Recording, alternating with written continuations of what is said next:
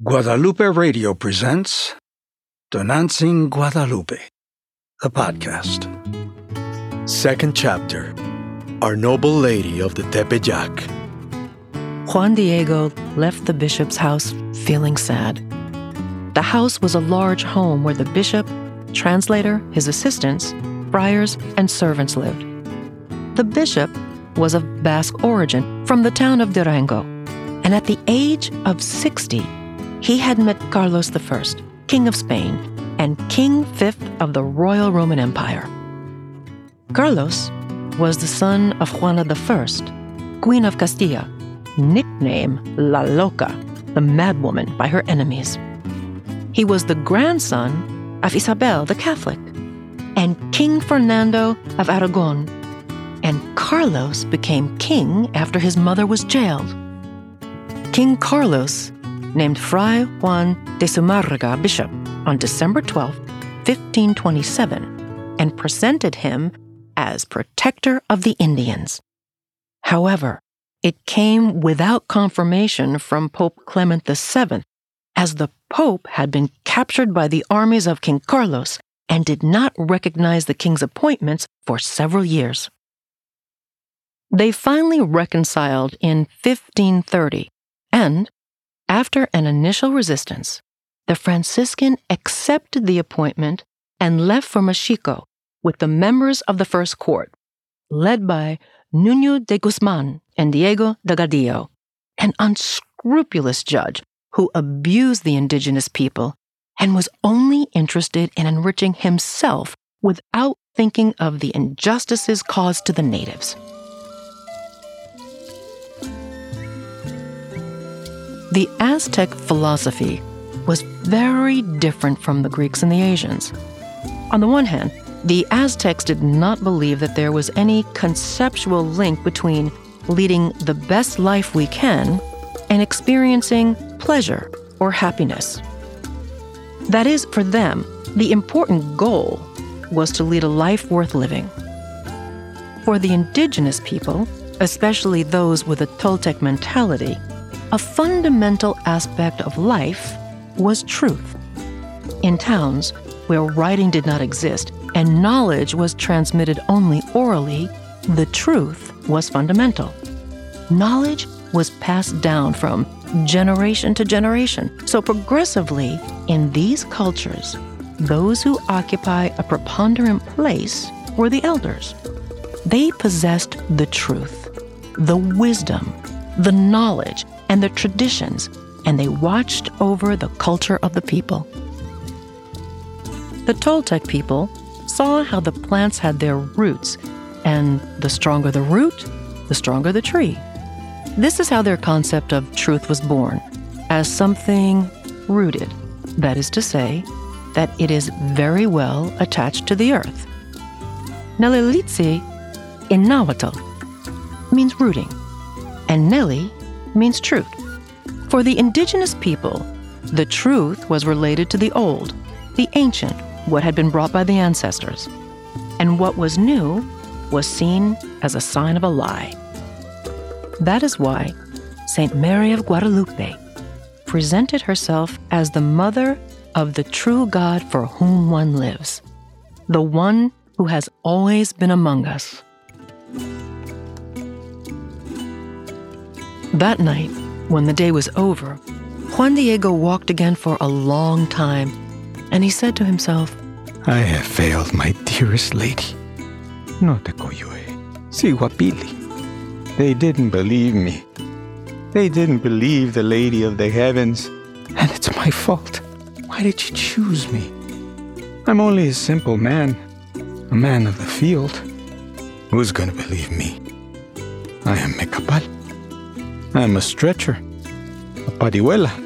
I'm really just a man from the country. I'm just a porter's rope. I'm a back frame. The truth is, I am no one. I am no one. I am a nobody. And he went straight to the top of the hill until he got to the highest point.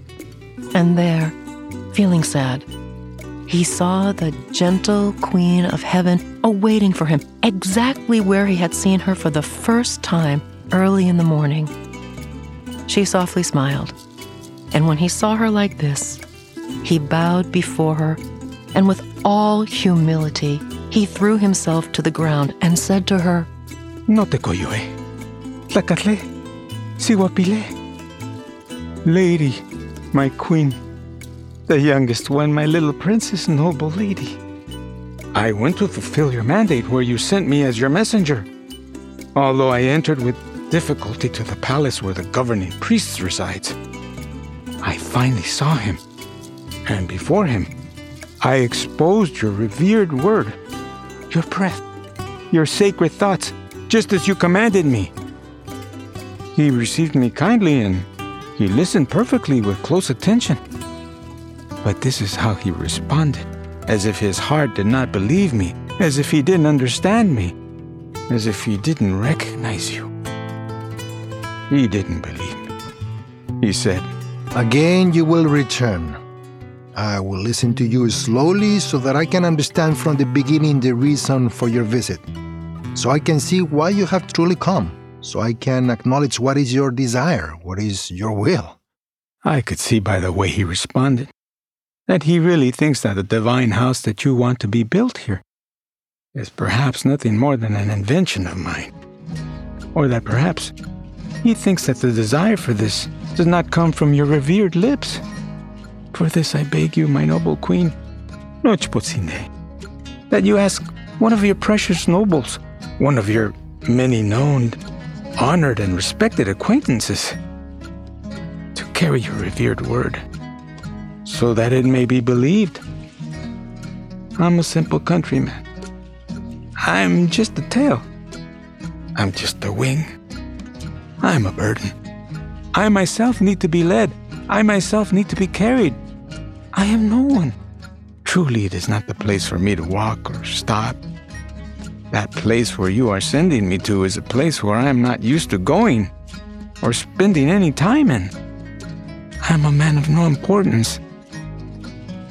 My little princess, my noble lady, please forgive me. I know that I will afflict your face with sorrow, your heart. I know I will fall into your anger and your displeasure. Forgive me. Please forgive me. My lady, no tokoyue, tlacatle. And so, the perfect, admirable maiden, worthy of honor and veneration, responded, Listen, my child, the smallest of my precious children, dear son, listen to me, so you hear me clearly and your heart understands. Klashikaki no shokoyo, mahueli yuye moyolo. My messengers, my servants, whom I entrust to carry my breath, my word, and make my will be fulfilled, are not people of rank. But it is necessary that you personally go and advocate for this, that my wish, my will, become a reality, that through your intercession it be done. And I know that I ask a lot of you, my son, the youngest, the beloved, and rigorously I command you that once again you go tomorrow. Go see the bishop and let him know. Let him hear you well, my Juanito. Make sure he understands what is my will, what is my desire. Make him hear my love. Make him know. Make him hear my wish, so that he fulfills what I ask of you. My divine house, my temple that I ask of him. And carefully tell him again, one more time, tell him clearly, tell him how I, the always Virgin Holy Mary, Nisemika Kichpochli, I, who am the mother of Teotla, God in ni inansing, you as a messenger I send. And Juan Diego replied respectfully, reverently, No te coyue. My lady, noble lady, queen, my little princess, do not anguish your heart with sorrow, for I will march happily to fulfill your word, your breath. In mihiyotzin, in motlatotzin. In no way will I stop doing what you desire, nor do I have a painful road ahead, for I will go to fulfill your wish with all my devotion. Only that perhaps I will not be heard favorably. It may happen again, my beloved queen, that I am not believed. Tomorrow afternoon, once the sun sets, I will return to you with a word from the ruling priest and give you his response. In Tepeyac, I say goodbye to you for now, my noble queen, my princess, my lady, my child, my dearest, Mashimotsewetzino. And after talking to her, Juan Diego went home to sleep. The next day, Sunday, well into the night, everything was still dark when he left his home and walked straight to Tlatelolco. He wanted to learn the divine things, to know what is part of God, to understand that gentle and kind Christian God. It was already around 10 o'clock when he had finished. He had already heard Mass and had been counted on the list of attendants, and the crowd of people had already dispersed. But he, Juan Diego, went to the palace of the ruling bishop, and when he arrived, he did everything possible to see him. You? Again? But what is it that you want now? Please forgive me, Sir Fry. I don't mean to pester you, but I need to speak to the governing bishop. Therefore, I solicit and request an audience, a hearing with him. Well, then come in and wait. I will inform him that you are here. And Juan Diego humbly waited. Is he the same man from yesterday? Yes, Your Excellence. Well, I'll finish this letter to the king after I see him. Let's see what he has to say. Father González, please stay, as I will need you to translate. Let him come in, Fray. And Juan Diego shyly entered the room. And well, son, what is the matter that again brings you here? Don't be afraid. You can speak calmly. He knelt at his feet and wept, and he became sad when speaking to him and asked him to be believed. Yesterday, when I returned home, I saw the Holy Mother of God in the same place where I saw her the first time. She was waiting for me to give her the answer, and when I told her what had happened, she ordered me to return to see you. She commanded me to tell you of her will, for you to build her a sacred little house, her divine temple, where she has chosen it to be. She told me. Very much I beg you, my youngest son, I strictly command you to go again tomorrow to see the bishop. Give him my name and let him know clearly what is my desire. Let him know my will in full, that he has to put into work the temple that I ask of him. And again, tell him that I, the ever-holy Virgin Mary, Mother of God, sends you. And the governor-bishop asked him many things, tested him, and inquired all sorts of details in order to ascertain where he had seen her the first time, what was she like, where he went to see her, and what she looked like. And Juan Diego told the bishop everything, giving him absolutely all the details, speaking without fear. And you saw her clearly? This was not a dream of yours or something from your imagination? Huh. And the Virgin spoke to you in your native language? Yes, she did. Tell me again, what did she say exactly? And how did she appear to you?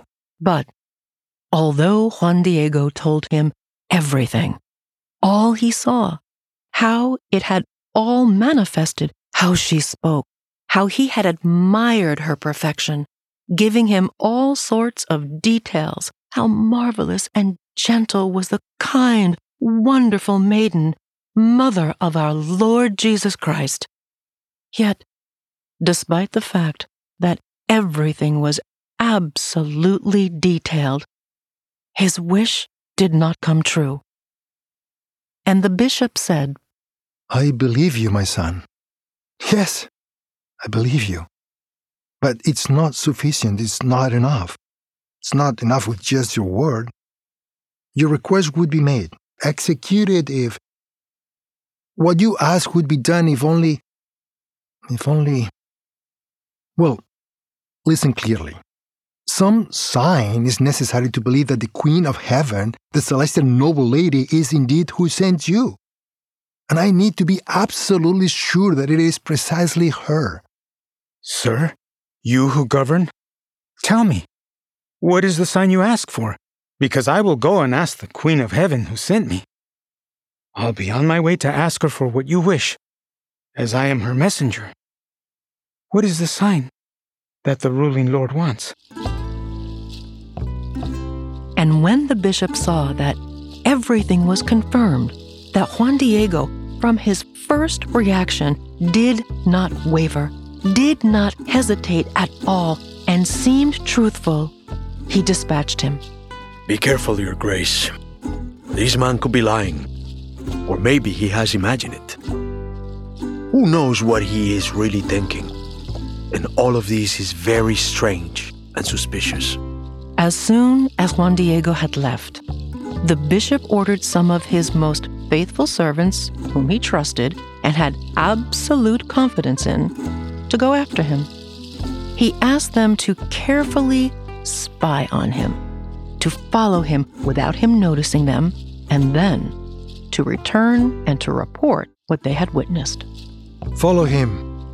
Take a good look at where he's going and who he looks at, with whom he talks.